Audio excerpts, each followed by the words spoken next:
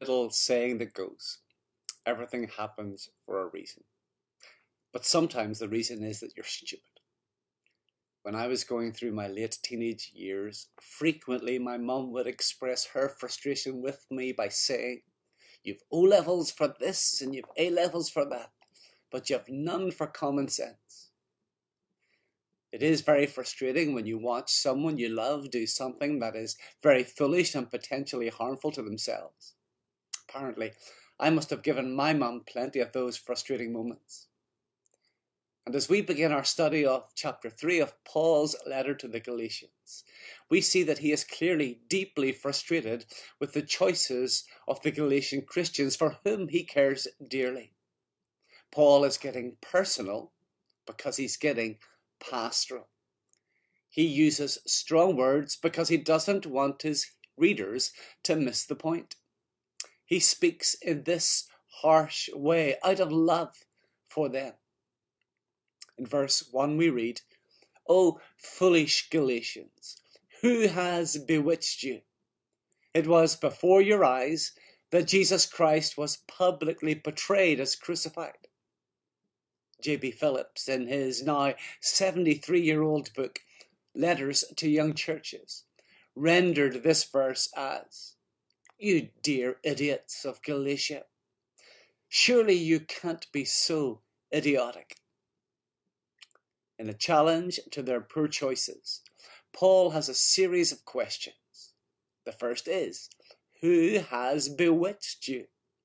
In Paul's mind, the only reasonable explanation for their irrational conduct is that someone has cast a spell upon them.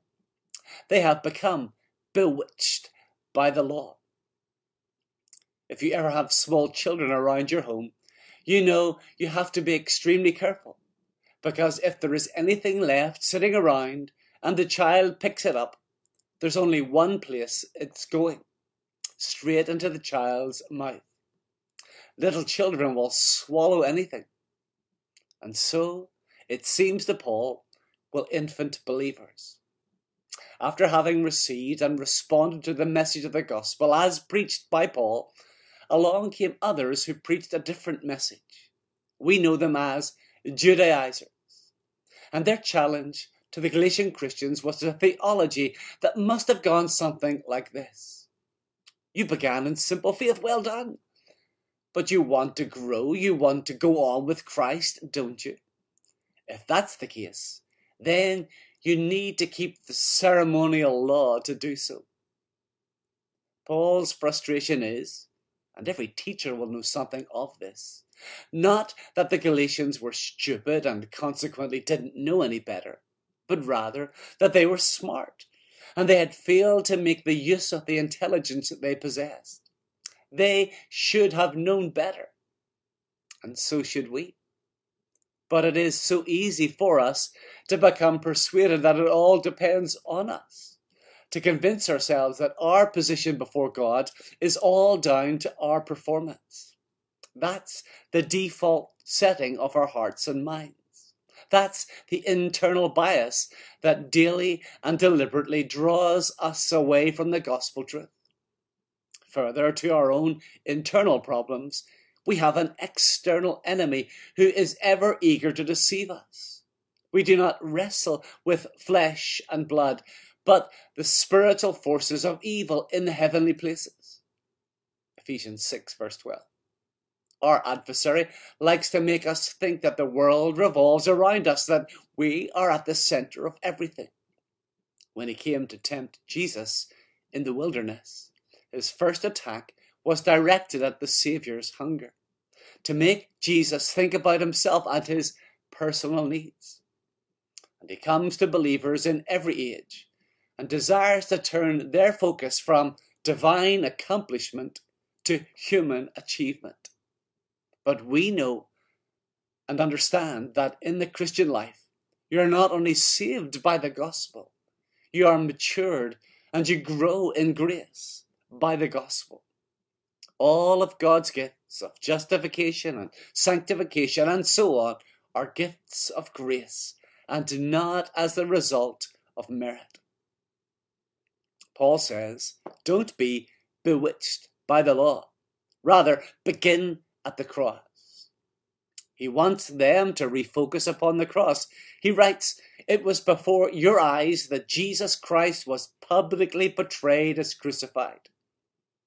It's difficult to understand what he means by this phrase, but it seems likely that he's saying that so vivid was his preaching, so powerfully dramatic was his portrayal of the crucifixion. It was as though his hearers were standing at the foot of Calvary.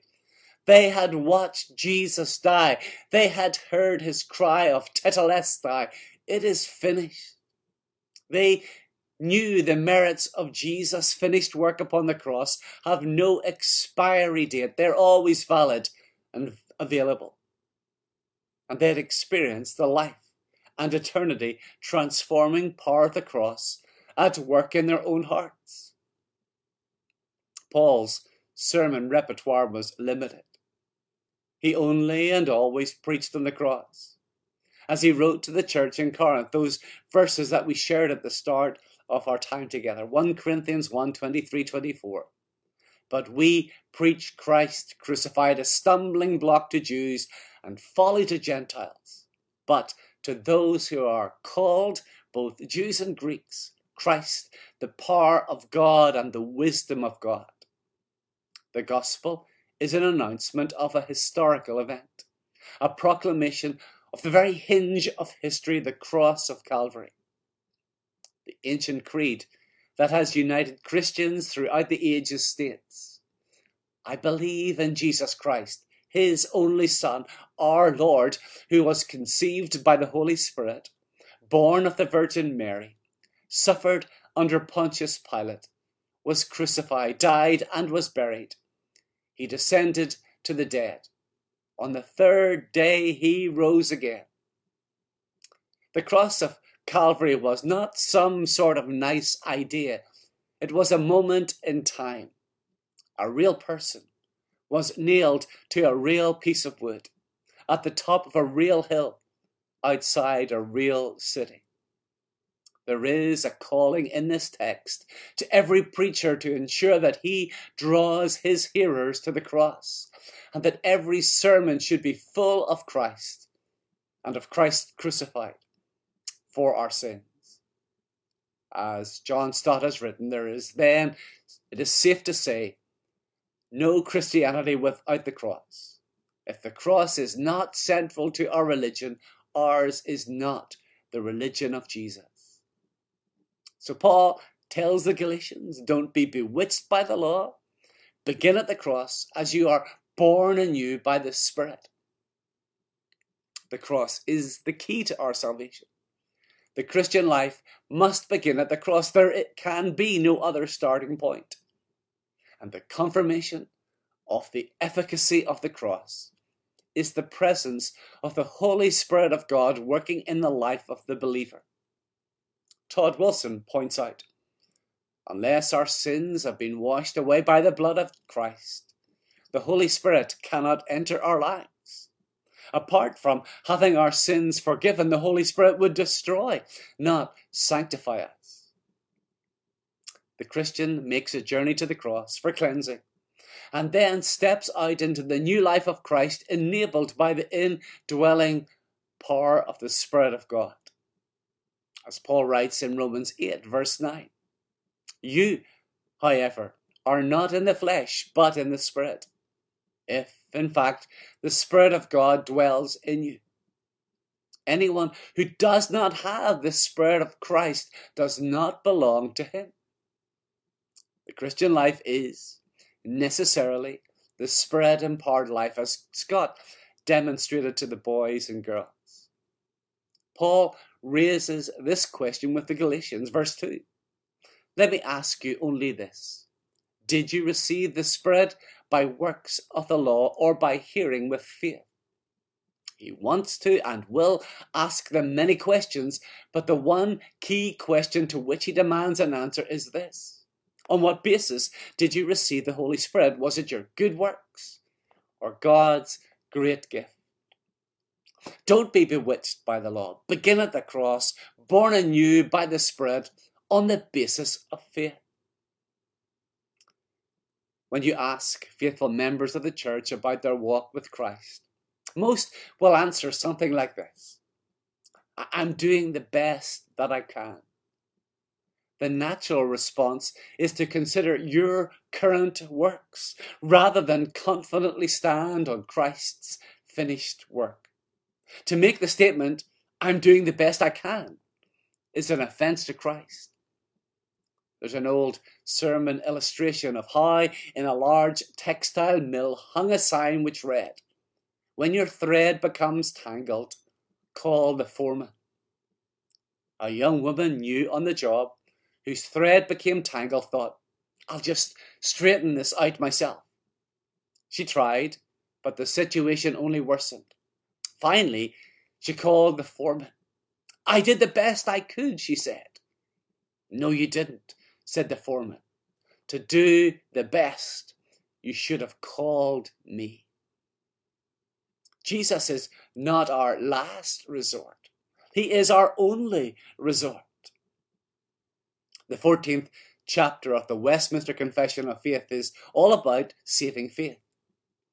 In the second paragraph it states, but the principal acts of saving faith are accepting, receiving, and resting upon Christ alone for justification, sanctification, and eternal life by virtue of the covenant of grace. When, through faith, resting upon Christ alone, you receive the Holy Spirit. You receive everything necessary for salvation in the past, present, and future. The indwelling Spirit brings guarantees of redemption, regeneration, adoption, justification, sanctification, perseverance, assurance, and glorification.